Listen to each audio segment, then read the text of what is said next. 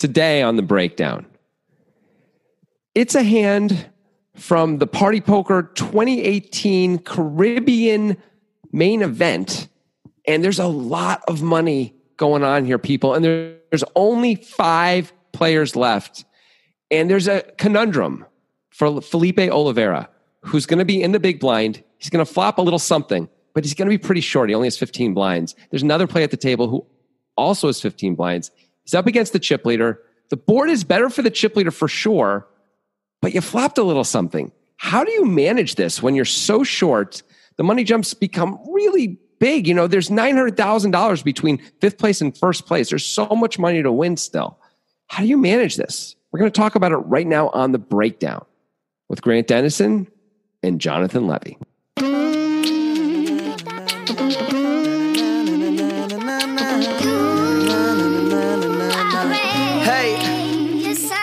First time, no rehearsal. I say fuck the second take. Not his baby scratching on finals until the record. Over the past 2 or 3 years, I feel like we've done a lot of tournament spots where at least one player is pretty short. And on its surface, it sounds like that's going to be less interesting than like a 200 blind deep or 1,000 blind deep cash game in Live with a Bike or something. But to me, in some ways, there's a lot more intrigue in these spots, not only because of the narrative of the tournament, but also because these are the spots where you really make money over time. Like your whole goal, if you're a good poker player, plus EV tournament player, is to put yourself in the position to make the big money at the end. And if you can't play these short stack, short-handed spots correctly, where the margins are super thin as far as what's correct and what's not, then you're just dusting off your chance at like true success. And I think that's really interesting. Mm-hmm. Yeah, I mean, it's weird. On some levels, when you're deeper, you can make much bigger mistakes, right? Because you can make a 200 blind mistake, which you can't make if you got 15 blinds. But when you make a 5 blind mistake or a 6 blind mistake and you have 15 blinds, it's devastating. But when you do it when you have 200 blinds, it just doesn't matter at all, right? And so the small marginal pieces really get magnified when you're super short. Right, and typically you're going to be super short more frequently at the very end of tournaments where the big money is really to be made. Yeah. So these exactly paper thin margins are hugely important to your poker career earnings. You know, like knowing what to do in these spots is huge. I'm really excited to talk about this hand because at first blush, some of the decisions feel like that can't be right. But as I thought about it more, even just like 2 or 3 minutes more, I think it's more complex than just like an at first blush kind of a hand. So I'm excited to get into it. Yeah, I'm a little surprised it took us 2 years to get this suggested to us. Honestly, it's a pretty interesting hand in my opinion. And, you know, with a lot of money on the line, it was suggested by Mike Friedrich on Twitter. He, of course, included a YouTube link and timestamped the puppy, which it's not animal cruelty. It's a figure of speech. Well, for Mike, though, maybe a little bit of both. I don't know. He might have taken us too literally and like gotten some sort of a stamp like you put on postage and put a time on it. I hope that's all he did. I'm worried about branding, you know, the fire, the heat. Oh, dude, no, stop it. They do that to cows. Mike might do that to cows. He might. Mike, tweet at us. Let us know if you like to brand cows in your spare time. Mike's like, I suggested something and now I'm being accused of cruelty to animals. What the hell just happened? Now I'm Michael Vick all of a sudden. Exactly. Like, that was pretty unfair. Yeah, like most people, especially like Mike Frederick's been around, right? Yeah. So like most people like Mike Frederick were like, so is this guy in the Hall of Fame? Like, what's the story? Where do we think he stands in the pantheon? Mike, we're like, so he's doing illegal activities, right? He's harming cute creatures, right? That's what he's doing. We don't Mike believe Frederick just got thrown under the bus by Grant Dennison. All right, to be clear, we don't believe that's likely, and we do appreciate the suggestion. Because wow, I don't believe that's likely. Jeez. I can't say without a shadow of a doubt. 49%. It's a 49% at best. It's a very high chance that he's not doing these things, but I can't. 70% he's probably not doing them. 75. Oh man, really encouraging. You're killing this guy, Mike. We love your suggestions. Don't leave us, Mike. We appreciate your suggestions and your patronage, and we think you're a wonderful man. And so yeah, to repeat, if you want to suggest a hand for the breakdown, we are the Poker Guys on Twitter at 2PokerGuys. We won't necessarily accuse you of some heinous crime if you suggest, but we might. Mike, we think you're a wonderful man, but if you could just take care of this one aspect of your personality, people, you'd be even better guy. That aspect is, what you're doing to the animals. Oh, good times. Yeah, that's not fair to Mike. I'm sorry, Mike. Nope. Sure isn't. Sorry that happened to you. All right. Anyway, moving on. Let's see what happens to these players. It is the final table, and the money is big. This must have been a very large tournament because fifth place is $600K. This is a $10K buy-in, but the money jumps, which we've talked about before. I think this was an experiment that Party Poker did around this time, 2018, where they would flatten out payouts at the final table, where all of the money jumps up until second to first are $200K, and then second to first is $300K. So like fifth right now is $600K, fourth is $800, third is $1 million, second is 1.2, and first is 1.5. It's really cool. By the way, there were 1,815 entries in this $5,300 event, $10 million guaranteed prize pool.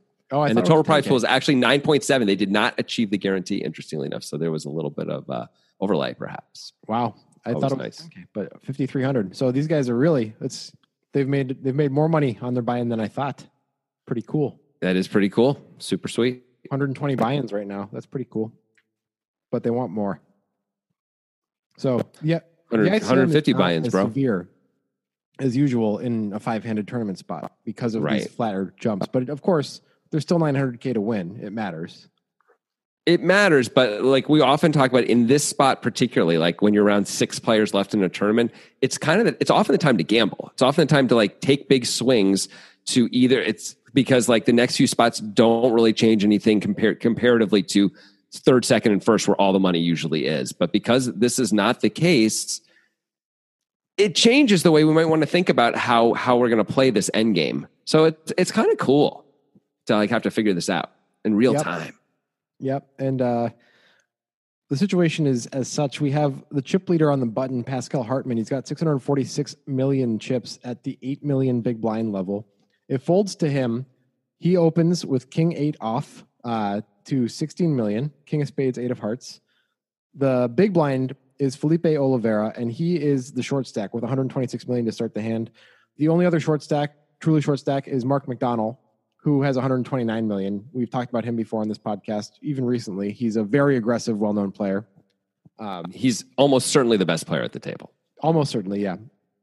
So Felipe Oliveira in the big blind as a short stack has 6-7 of clubs, and he's got 15, 16 blinds. Yeah. This is a pretty standard defend when there's a min open, right? I mean, in 2008, maybe it was a shove or a fold, but now it's a clear defend. Because it's a min open, I agree. If it was a bigger open, we could consider deciding to move in. Like how big? I think how big would it have to be for you to? Yeah, I don't know. I was thinking like 2.5x. Maybe we might be a little bit more inclined to take a shot. Even that half a blind, I don't know if it's really worth it. It's so easy to defend with this hand, and we can protect our stack without having to go bust a lot. Yeah, I mean, we have 16 nice. blinds still. There's really no need to shove with 7 high. Like you're right. We can just we don't have a blocker. And it's because even if it was 12 million instead of 8 million, it's really okay to call, see a flop. The thing is, we have to have a plan for what we want to do on flops here, right? Because we're so short. And as we're saying, the payout is different than normal. We're going to have to figure this out. What do we want to do here? Like traditionally, we'd be very aggressive if we flop anything, right? Looking to check raise almost all the time. We actually you and I had a big talk about this kind of situation very recently on another one of our breakdowns. We were talking about João Simonal. Is that nope? Do you know what I'm talking about? From the 6 max 5K, the 2 Winamax players. I can find it. It was Felipe Pierre Calamusa and João Vieira. Thank God you found it. Those 2 guys were Pierre Calamusa defends with, I think it was Queen Deuce suited or Queen 4 suited, something like that. And calls like a very, very small open from João, and then check calls on the flop when he's got like 14 blinds or something like that. And we got into a big talk about if that's a good play or not. And I was saying I really expected him to be check shoving there and was really surprised he didn't. And you didn't think that was necessarily optimal. This is different though, because the payout is completely different. That may change it a little bit. It may. It also depends on, go ahead. Spoiler alert, it's a different type of flop for a different type of hand, which of course obviously change the debate also, No, I was just going to say that same thing. Yes. Yeah. That matters too. So let's get into it. Yeah. So these guys are the guys involved in the hand because Felipe Oliveira does defend with 6-7 of clubs with his 126 million. Just thinking about it from an ICM perspective and everything, sure, it's more flat. You might want to protect your stack a little bit more at this stage than usual. Also, though, like, it's pretty big to get first. That's like a big deal. 1.5 million is a big difference in 600K. So swinging for the fences isn't crazy still. And we're talking about like it's standard to defend here, and it is, but you've got a really good 3-bet shove stack and a hand that, can take some heat. Like if you get called, does okay at least, does better than some other hands when called. Obviously you'd rather have there's better hands to do this with, but like it's not crazy at all to attack the chip leader button opening range, which could be infinite, and just like take it down right now. Like a lot of the time, and when called, it's not the end of the world because we have a hand that at least type of hand does okay. At least like a shove with at this stack depth in this situation. It's a hand that can still play well post flop at the stack depth, has a lot of check raises in it, and also has no blockers to anything we want to block pre-flop. So I don't disagree. I think those are really good points. At the same point, if we're up against a insanely wide range of the button, 7-6 is like playable, and playable is often good enough to shove, I think. I don't know. I feel like if we're going to have hands that we never shove in this spot, maybe we don't, but if we were to, this would be one of them for me, this type of hand. I will say this, dude. So we have 16 blinds. There's 4.5 blinds just sitting out there. That's more than 25% of our stack would be increasing if we move in right now and he folds. Like, I know, but that's is like, pretty good. It is, but like also you can only have 15 blinds if you call and lose, and you're still that's in the other side of it. And what you just described is kind of the like, and not to say that it's necessarily wrong because it's old, but that's kind of the 2008 theory, right? Of why people were either shoving or folding here. And under that theory, it doesn't really matter what your hand is that much, right? Like maybe of course it matters, because when called, you want to have something that does okay. The kind of hands that are going to call here, 7-6 suited is doing better than a lot of other hands are doing. I would guess if you actually put it through the ringer and did the analysis, a hand like King 8 off, like Pascal Hartman's hand, is probably doing better against the calling range than 6-7 suited, and plays worse post flop. So I'd much rather shove a hand like that. I don't know if that's true. I'm not sure, because the King 8 off is going to be dominated much, much more often, right? I mean, not necessarily. Is the guy? I guess King Queen's maybe the only hand that's calling there. Maybe King Jack. King.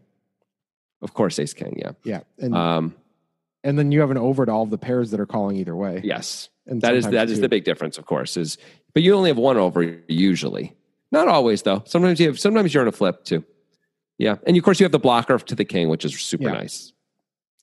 And this hand makes more sense to shove also because it's not nearly as playable, right? Post flop, and so there's that. That said, we have 16 blinds. There's not a lot of room post flop anyway. But we're rarely with 7-6 suited going to flop super well. It's okay. We're paying one blind for the privilege when there's already 3.5 blinds in there, so we're happy. I think I would default to calling here. Don't get me wrong. I think I would. If I was in the small blind, I might shove it. You can't really call in the small blind. I agree. I think I default towards folding in the small blind mostly in this scenario. It sucks to fold this hand, but I think I'd just fold. I mean, if I felt the chip leader was opening a lot, I would shove. If he was opening every button, sure. I would guess he's opening a lot of buttons. He is opening King 8 off. I mean, I would. I mean, it's hard to know. Like you're supposed to open King 8 off on the button in almost every scenario in poker. Yeah, that's kind of true. I mean, look, they're getting information because this is being live streamed, so they know 30 minutes ago what this guy was doing. So they know how much he's playing. Also, they're sitting at the table. They're seeing his frequencies. If his frequencies are off at all, if he's doing, then I think this is a pretty easy shove from the small blind. Anyway, sure. But anyway, let's get into the more interesting stuff. All right, he's in the big blind.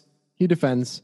One thing about the ICM that I did want to bring up is like, if you play a little bit conservatively as Felipe Oliveira, it matters who the other guy with the short stack is, and that's Mark McDonald. That guy's going for the win. I'll tell you what, he is a lot more likely to bust at 16 blinds than the average player.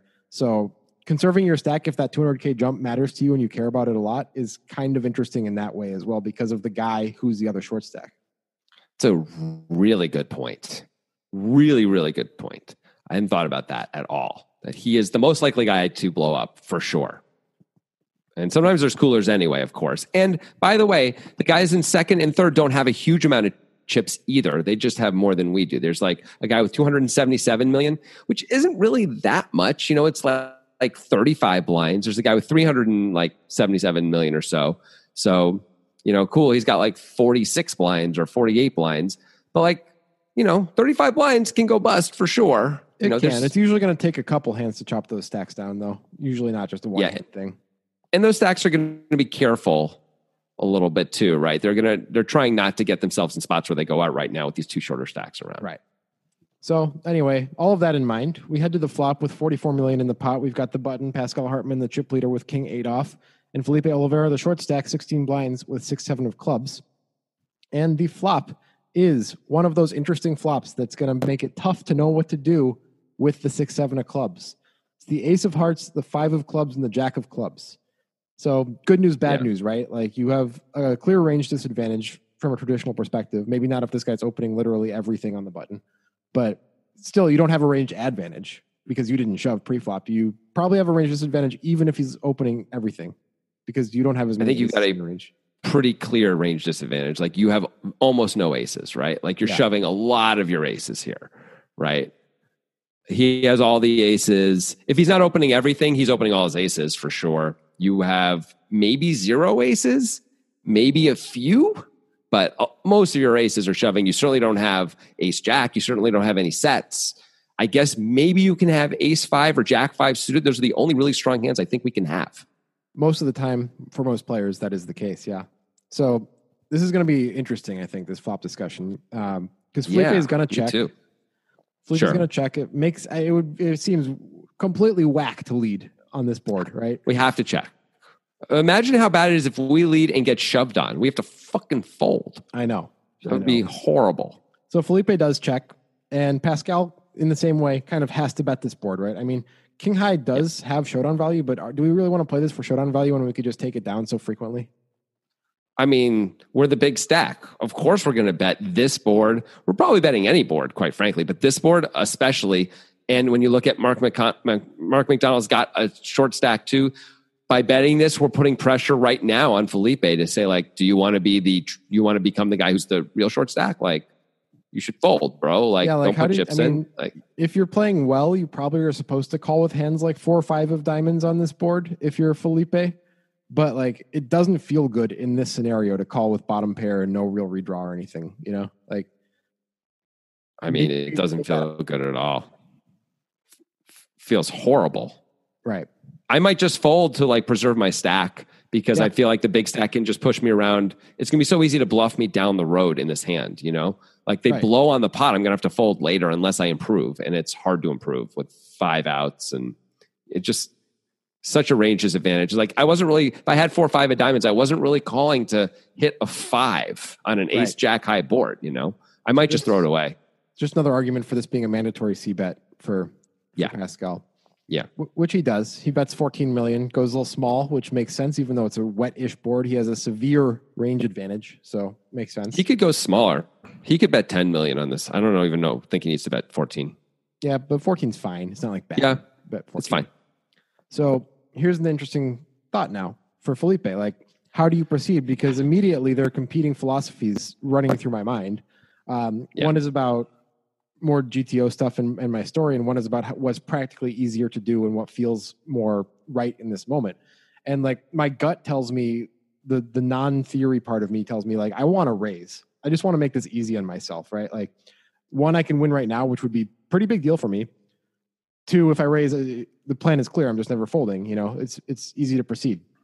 And this also guy is supposed to bet this board, but then there's the other side of me, which is like, well, I'm never supposed to have any check raises on this board. Like, how am I supposed to have value on this board in this spot? Like, the story sucks. It's terrible. I mean, we could have an ace, which we called with, and are now check raising all in with. It's not impossible. I mean, that seems like a horrible idea. Like, if this guy is going to have any wiggle to his waggle at all, this Pascal guy, why wouldn't we just let him barrel away? Well, because we would need to have value if we're going to have some bluffs here, right? If we only ever have draws on a check raise, that's a real problem. Like, and we just laid out how we don't have almost no value. Like there's almost no 2 pair. We may not have any 2 pair hands, but maybe we have ace 5. Maybe we have jack 5 suited. I don't think we have anything else. So maybe we have some aces that we just called with. And like, if we're going to have check raises with clubs, which is not unreasonable, then we need to have some other values. Like, and the stuff I just said is just not common enough. I don't think like Jack 5 suited. That's kind of my point, is that like in the first type of thought, when I was outlining how it would be easier to play as a check raise, that's all from practical perspective of how easy it is to play and what the potential outcomes could be for me that make me feel good. But the reason that doesn't work is because I don't think you can profitably create a check raising range on this board in this scenario. I think it becomes too wide for value. And it also, you diminish your ability to really make a lot of money in this hand when you actually have value, because the dude's going to fold so often. Let's move beyond that, though, for a second. I hear all that, and I think this is all really good point, and this is one of the competing parts of this, the tension here, right? The other side is just a very like pragmatic, how often do we think we get a fold out of Hartman when we check raise? Like, if he's c-betting his entire range, which we think he is, how often is he actually going to fold no matter what he has? Like, who cares if he has a pair or not have a pair, if he has deuces and c-bets, or if he has, six high himself, whatever. Just what percentage of the time do we think a raise gets a fold right now? Yeah, that was kind of baked into my first part thing of like making it easier to play, right? Like, because obviously the easiest way to play this is for us to raise and him to fold. That sounds awesome. So yeah, I mean, like if he's the guy who's opening literally everything on the button, I think probably it is profitable to check raise, even if it is not balanced in a GTO way. Yeah. Like we don't necessarily have to balance in all spots, right? Like it would be ideal. Right. But if maybe we found a spot here where like it makes sense not to balance, because you're actually plus EV in both scenarios, when you check raise 7 high flush draws and when you check call with ace 10 or whatever, if you somehow have ace 10, right? Right, exactly. I mean, this whole notion of being balanced seems like a bad idea against the guy who's going to be like, who's playing seemingly very exploitatively right now. We would assume anyway, right? Well, like the idea of being balanced is over time you get to grind him to a tiny little nub, and he's going to make all the mistakes and you're not going to make the mistakes. But maybe this. But if he's making really big, if he's got too many hands, if he's too wide, then we can just take advantage of that, and we take more advantage of it by exploiting, right? Right. So I guess the answer to should Felipe check raise or not cannot be answered by us without us knowing a lot more about Pascal. Like if Pascal is opening like the correct range on the button and is completely balanced and is not going to be exploitable, it's probably a check call because of the way the ICM is structured. But if he's opening all of the buttons and he's trying to play chip leader bully, it's got to be a check raise, right? I think so. I think it has to be. Because the other thing that you didn't bring up, which I think matters, is by check calling, we make it really hard to get value when we get there. Unless Pascal is going to bluff clubs, which maybe he will. But a club would be a scary card for him. And he might, even if he has a pair, especially, like it's going to be hard to get a big double if we get there. Yeah. A lot of the time. So that sucks too. By raising now, we get the folds, and we also, every time we get there, if we get called, we get the double. I mean, those are two really good outcomes. Both of those are good outcomes, which we'd want to get. And if we call instead, we may get neither of those outcomes most of the time, which sucks. Right. Well, maybe Felipe is smelling that 200K money jump and looking over at crazy Mark McDonald and thinking, you're going to blow up, aren't you, buddy? And because he decides to call. It is super cheap, in fairness to him, right? It's super cheap. It's less than 2 blinds. I mean, the pot's getting kind of interesting now. There's like 9.5 blinds in the pot, or 9 blinds in the pot. We only have 14 blinds left or something? Yeah. If that, 13.5. So it's really hard. This is the other problem with calling, is if we don't improve right away, we're going to have to fold on the turn most of the time, right? Like we can't call again. Well, maybe he'll check back. That would be great. That would be fabulous. And then we can bet the river either way, I guess. Or just give up. We can give up on bad runouts, of course. And of course we can give, but otherwise, if he checks back, we're obligated. I think on clean runouts, on bricky runouts, we should probably bet rivers, try and win this fucking pot. Like we have to try and win this pot. Like we're short. We don't have to, but I think we should. I don't know. I have thoughts about that, but I'll save them for the river. Yeah. I mean, all these things are really interesting and not clear, I think. To me, anyway.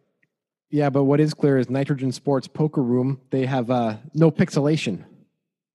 The resolution on that site is so amazing. It's like, there you get 8K TVs. This is like 24K, yo. 24 karat magic. That's what you'll get at Nitrogen Poker. If you use the link in the description of this podcast, when you sign up for Nitrogen, you get access to our exclusive Poker Guys listeners and viewers only monthly tournament where the guarantee is 1,000 times the buy-in, and Nitrogen hates money, so they cap the tournament at 300 players, which they don't get to anyway. They get to like 180 players during quarantine, and that means there's a ton of extra money on the table for you. You could shove literally every hand, and it would probably still be plus EV for you to play this tournament. I mean, it's a fabulous tournament. It's super cheap to play. It's a tenth of a millibit, which is like these days, 85 cents or something, depending on, the day and where Bitcoin's at, which is awesome. As Grant's saying, they guarantee 1,000 buy-ins. So it's super great. They also have the fastest cash outs in the business, 90 minutes. From when you say you want your money to it being in your wallet, that's incredible. Of course, they also have sports betting. They also have casino games. It's the tits. Yeah, you're probably not supposed to say that anymore, but whatever. We'll leave it in the ad. It's the T word. It is the T words, which could be any T words. Yeah. You could be like thesaurus. It's the thesaurus of poker. I mean, that's a compliment, right? Yeah. It's so cool. Don't you want to be part of that? That's what we always called the cool football players, in my high school. Like, that guy's the thesaurus. Yeah. That guy is so awesome. I'll tell you a synonym for anything. That's right. Anywho. Yep. All right. Back to the hand. So we have Felipe Oliveira having check called the flop, starting the hand as the short stack with 16 bigs. He flopped a flush draw with 6-7 of clubs on the ace of hearts, 5 of clubs, jack of clubs flop. Not much of a flop for his opponent, Pascal Hartman, the chip leader on the button with king 8 off, no clubs in his hand. So we decide that we ultimately like a check raise here. I think I like a check raise, even though we're out of the tournament sometimes. I think I like a check raise. We decided it was contingent on Pascal Hartman, and so I guess you decided that Pascal Hartman is opening all of the buttons for some reason or other. I don't know why you decided that, but you decided that. I decided because he's the chip leader, and that's why. Okay. But you're right. I don't actually know that. So but if I'm sitting at the table, I will have known, and it should be pretty clear. If he's been relatively snug, even as the chip leader, we should probably check call more at the time anyway. Yeah. Okay. Yeah, but cool. I default to thinking the chip leader has probably been aggressive. That's a hallmark of chip leaders typically. Yeah. And so check raising might be the better option, but it's possible that it's not. It's possible that Hartman is being a little bit more snug, and we should not check raise the 7 high flush draw. Mm-hmm. Anyway, the turn is the 8 of diamonds, which is an interesting card for both hands because Pascal makes an 8 with the top kicker. And of course, now Felipe sitting here open-ended with the flush draw. I mean, it's a weird spot. We've got, 13 blinds, and the pot's got 9 blinds in it. Weird things could happen right now. What if we check and he bets big? Do you think we should fold? A lot of times people size up the turn. What are we supposed to do? Are we just going to fold? I mean, doesn't seem like the greatest plan. Should we just bet? That seems terrible, but shoving does seem terrible. I mean, he's going to call with a jack, right? If we shove, it's just I don't know if he's going to call with it. I don't know. I'm not sure what he's going to do. If we check rate, I don't know if he's calling with a jack or not. This again goes back to the player, where some players are going to fold the jack pretty easily. Some players are going to call. It also depends on our image, of course. The fact that we check called this makes me think our image is probably going to be a little bit tightish. It's super weird to suddenly just shove the turn. He's obviously calling with any ace. I don't know if he's calling with a jack or not. He's not going to like it. No. But we have 33% equity when called most of the time. So that's it can't be that bad to just close your eyes and shove. It can't. We could also go for a check raise here, but are we going to check call again? He's going to bet 4 blinds. We're going to check call and have 9 back. I like a check shove here. Okay. Pretty much no matter the sizing, our hand is, we've turned a card that we marry the pot. You know, like too bad if the odds are not exactly in our favor. I think sometimes you just have to go with it. What if he just moves you in? I don't know. I think I fold, but like I think you have to fold. But if he bets pot, I think I'm just going to move in for the 30 million extra and hope that he has like a complete bluff and folds. Like at least there's a modicum of hope. It looks super strong. Yeah. I mean, if he just bets 70% of pot, which is more like what is happening on the turn a lot when people size up now, like usually. Sometimes they go pot also, I guess. But yeah, like moving in for that much looks super strong. It's pretty cool. You might get the folds. You actually might fold out a hand. Like a jack hates its life when you do that, right? It's like it probably isn't going to size. A jack isn't going to size up like that, though. A jack's probably going to check back most of the time. Right. Or maybe bet small because it's like you don't have any aces, right? And so I can just bet a jack here, a good jack here, but I don't want to blow you off the hand. I'm trying to get called by worse jacks and other things. So, but a jack probably checks back. I agree. Yeah, I mean, I like a check with the plan of check shoving, and you know, on rivers that don't look horrible, they aren't like pairing the ace or the jack. I'm probably going to be betting those rivers. Mm-hmm. Or if we improve, then we'll bet. I think that's probably right. Also, I think we would expect Pascal to bet small here. Like maybe he's going to bet 4 blinds, which means we actually have fold equity. You know, 4 blinds is a pretty reasonable turn bet if he decides to bet. By the way, if he bets even a bad ace, if he decides to bet a bad ace and we shove on him, he may call, but he's not going to like it. He's going to think about it. It's like, I have a bad ace. Like, what are you shoving with? Like, I mean, it looks a lot. It's hard to put him on much of it. Looks like Jack 8 or 5-8. Yeah, Jack 8 especially. I feel like Jack 8 is the best cop. You know, well, he would probably play any 5-8 suited combo, which admittedly is only 2, but he would play those this way. You would think. Yeah. Yeah, I guess. I mean, again, like it's weird to call bottom pair in this spot on the flop. You feel obligated to. Yeah. I mean, you just might, but you're just so worried about getting blown off on the turn. But like Jack 8 clearly has to call the flop. Yeah. Like there's no choice. Yeah. So, I mean, I don't know what he does with a jack or a bad ace. I assume he calls with an ace, but it's not a guarantee. I mean, it looks like you want to be called, right? I mean, it looks like you're trapping him. By the way, if you get called, in most scenarios, you have like a chance to win, you know, like maybe sometimes you're against like king 10 of clubs and you're pretty screwed, but like, I mean, you're open-ended at least. And you can hit your pairs against that hand. Yeah. No, you're in good shape almost always. There's a few really bad stuff, right? There's the ace X of clubs where it's the ace 9 of clubs. The ace 8 of clubs. The ace 8 of clubs. That's the one. No, ace 9 of clubs. No, because the 8 kills all the pair outs. Kills 6 cards if he's got ace 8 of clubs because he has. Oh, he doesn't need it. He doesn't need the 8. You're right. The ace 9 of clubs is better. You're right. You're right. Ace 9 and ace 4. That only kills one extra card anyway. The 9 only kills one extra out anyway. It's not that bad. Yeah. So yeah.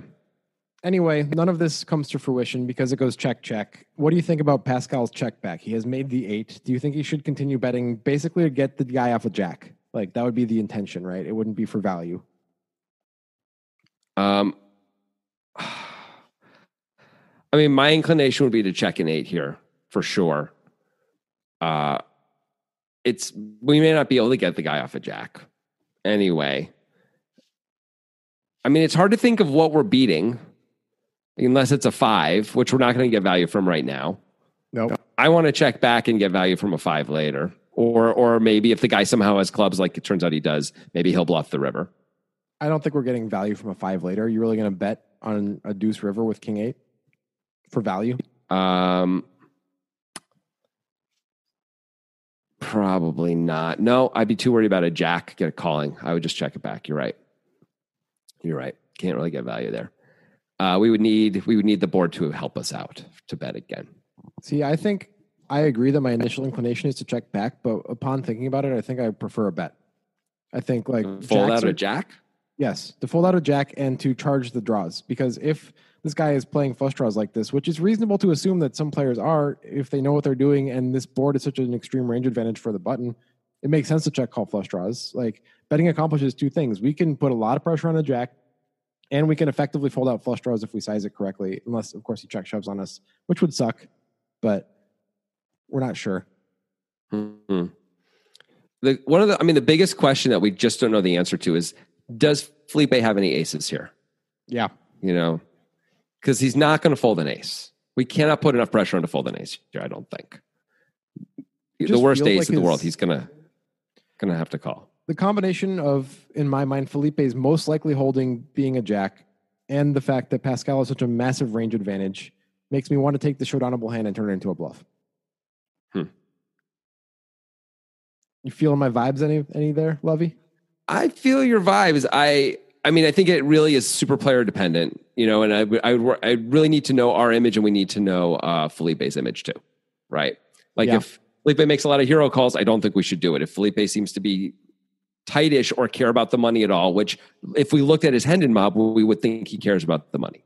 Like he has not had like significant scores coming to this event. Neither player has had significant scores coming to this event, in fact. I assume everybody Hendon everybody before the final table for an event like this. I would assume. So that would be a reason to bet, actually, to be like, do you really want to give up your shot at 200K right now and fold out the jack? Because if Felipe was Mark McDonald, I would not take the shot, I don't think. I think I would just check. Because I'd be like, this guy he's just going to hero me too much or make a play or whatever. It's not worth it. Who cares? Yep. Yeah. So I think I am feeling you actually on betting a jack. You mean an 8? An 8, excuse me. Yeah. Excuse me. Betting an 8. Pascal does. It's weird. What value are we betting? We're betting, there's not much value. I guess it just doesn't matter. As Pascal, we're betting any big ace. Any big ace. We don't have very many big aces, though. When you think about all the hands we're going to bet twice with, because when we're betting an 8, we're basically betting our entire range. That is like weaker than an ace, right? And a jack. Yeah. We're wildly unbalanced. We're insanely unbalanced. We're final table bullying the short stack who has no scores. It's awesome. Right. We should do that. Yeah, I think we should do that too. That just works a lot. Yeah. You just buy pots. Absolutely. Like I hope you're not trapping. Well, an 8, I have a few outs probably, even if you are, right? You don't have any sets. I absolutely this is important. If people are listening and have not multi-dayed in tournaments or have and haven't been looking at Hendons when they post the players at your table, it's important. Like day 3 of the World Series event that I final tabled, I Hendon my table, and there was like a clear delineation between the players that I was going to make moves against and the players I was not going to make moves against. And I actually applied it at my first table that day when there were like 24 players left. That's cool. Yeah. Like I actually check raised a guy. I'm like, this guy is folding unless he really fucking has it. And another guy, I had like a perfect check raising spot, but I was like, this guy is calling with anything. I am not check raising him, and like really changed my plans. That's interesting. I did that too. I'm just thinking about Monster Stack. I guess that was last summer at the World Series. Yeah. Last summer. Yeah. The Monster Stack last summer, where it was day 3 and I handed my table and I had a guy who actually had like over $1 million in winnings and had a WPT final table. But maybe it's because I just watched him play a little bit for the first orbit, but I saw that he was kind of a psycho. And so he raised me on a flop and I had 10 high. I had a draw. I mean, I had a nice draw. Don't get me wrong, but I was excited that he raised me so I could 3-bet the flop. And like he folded instantly and stuff like that. And I was like so happy. And like some of these other guys doing that would be a real problem. But like, some of these guys, when they raise the flop, are just going to have it every time. Right. I'm talking all right, I guess we're just flipping. I knew I had fold equity with this guy, like real fold equity. But it is different when you're talking about a time when there's like hundreds of players left in the tournament and the ICM is kind of minimal at the time. The psychos are going to be psychos. And like, but later in a tournament when the money jumps get real is when like you can really push around the people who don't have the scores as much, That's a very good point. You're totally right. And to your point also, like I'm just thinking back, one of my first WSOP cashes way back in the day was a $1,500 event. This is like in, 2008 or something like that, 2009. And I had cashed a few times in WSOP events, and we're coming right up to the bubble. We were like 40 minutes away from the bubble. And the guy on my right turned to me and said, Jonathan, I really want to cash. and he called it all in with jacks at one point, and he turned to me, he's like, that was really hard for me. He's like, I know that would be easy for you. That was really hard for me. And it was like not a big all in. It was like an easy, but it was for his life. It was like a 15 blind shove or something like that.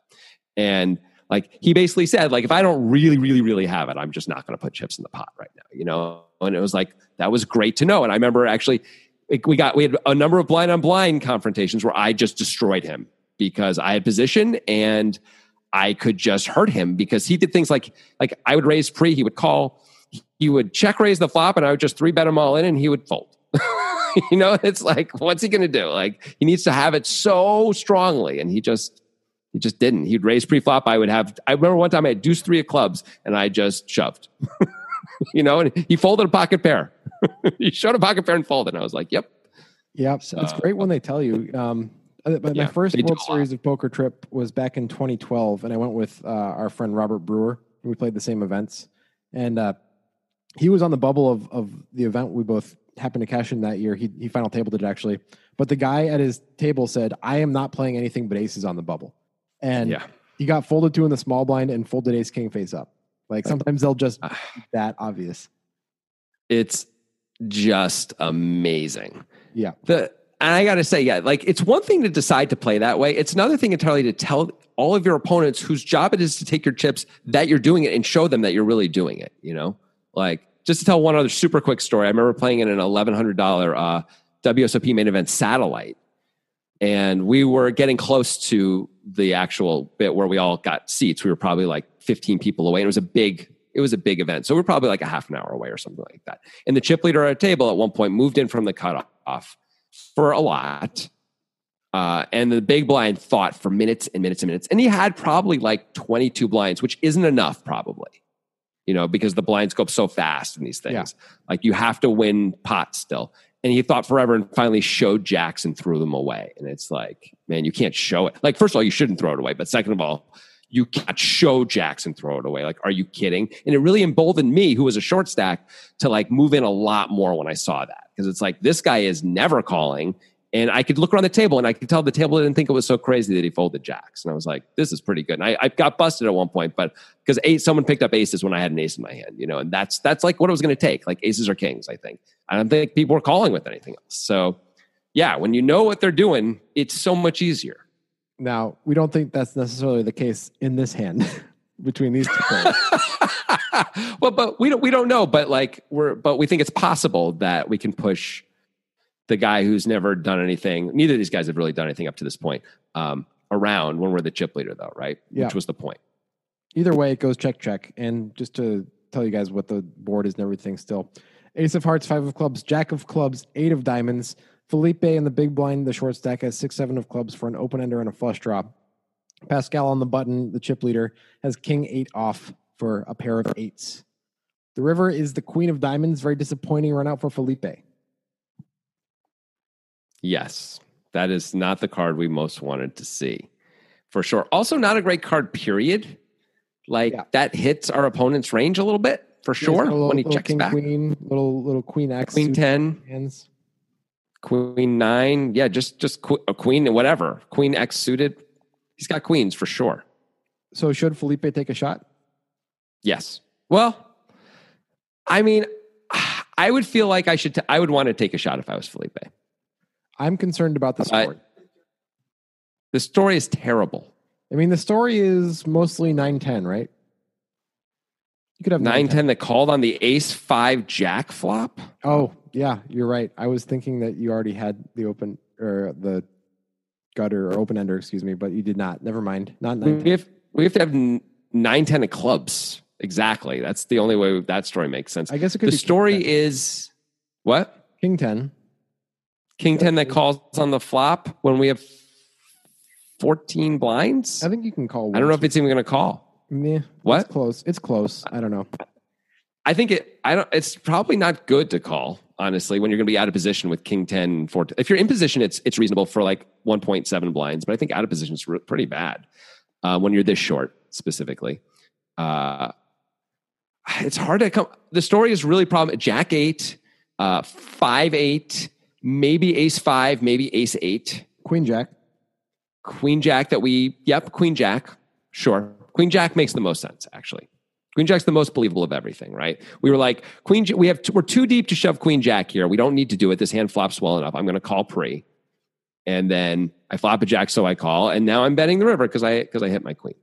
Yeah. I mean, I might have bet the river. I'm definitely betting the river now. Like, it's an easy bet now. Yeah, we're not really telling a one-pair story if we bet, right? I don't think so. Maybe we have some bad aces too that we could bet. Maybe we have ace deuce. Well, I think Felipe's trying to tell that story. I think he is trying to tell a story because he bets tiny. He bets 15 million into 72 million as a bluff. It's kind of interesting. I mean, he's basically just trying to get non-paired hands to fold, right? Yeah. Pretty much. Although a hand like Pascal has, King 8, which is a pair of 8s right now, doesn't love the spot. It's not a good spot for an 8, right? It's like, you don't think you're ahead kind of ever when he bets this much. Nope. So in some ways, it's kind of an incredible bet because the 8 really can't call or probably shouldn't call. Well, there's another side to it, which is going to be exemplified by our friend Pascal here, who believes enough that Felipe has marginal value and decides his 8 isn't good enough, so he shoves. Pascal moves in for 104 million effective. And honestly, I think that's a great play. I really like it. I think he's identified a clear range advantage, knows that Felipe doesn't have that many of these strong value hands. Pascal can absolutely have 9-10 or King 10, by the way. He can have those hands for sure. Like 100%. He's got King 10 locked in, not a 9-10. I think even less. I think it's King 10 more than 9-10 even because he might bet 9-10 on the turn when he picks up the open ender he might. more of the time. But I could see King 10, him really just checking back. Right. So what Pascal is doing is he's like, your story sucks.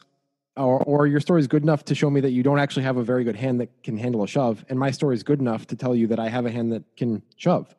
And so I don't like. I think this is actually just a really good play by Pascal. Mm-hmm. Pascal also has like queens here. Yeah, pocket queens, sure. Yep. Queen Jack. So he could have Queen Jack. He absolutely can have Queen Jack. He just has like more stuff. He might have Queen 8 even. Although I don't know if he's going to shove. I think he can probably shove Queen 8 for value and still be okay. Yeah.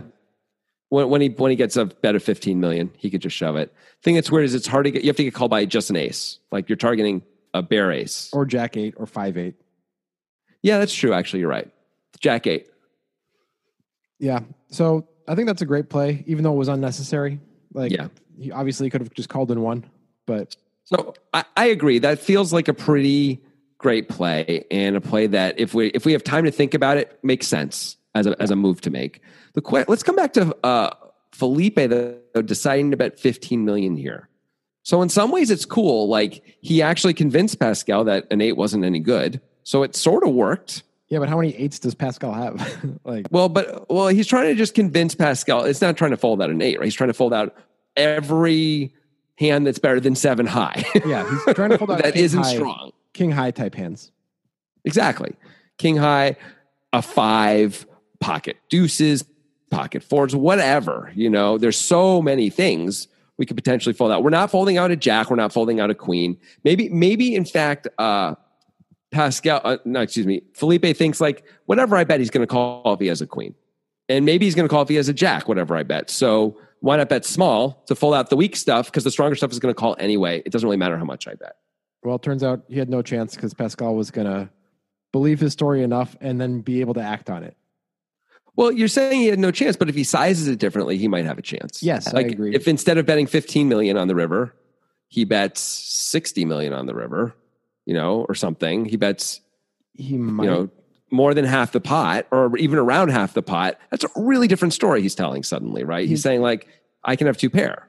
He might have a chance, but at the same point, I don't like the play. I think this is what I was referring to when I said I have thoughts on the river, and we'll get to that. Yeah. I think this might be a spot for giving up due to the range disadvantage Felipe has. I think like he's trying to engineer a way to make it make sense for him to be able to win this hand. Maybe it's okay to just not win this one, like let this one go because you're not telling a good story. You're not. You're telling a bad story for sure. And even at the top of our range, which I assume is Queen Jack. Yeah. Maybe it's Ace 5, but it's probably Queen Jack. The top of our range, we're still not loving this spot with the top of our range. Like, I guess we have to call because it's the top of our range, but like, we're not beating any value anyway, right? We're still losing it. I think maybe queen 8. We're beating queen 8 exactly. That's it. Like, it's not good. No. And I'd be worried that like I may talk myself into folding way too much of my strong stuff here anyway, which would be a real problem. Yeah, I think once we chose to check call the flop and got this run out, we kind of just should be okay with giving up. I think it's okay. We lost 2.5 blinds in the hand. It's fine. Move on.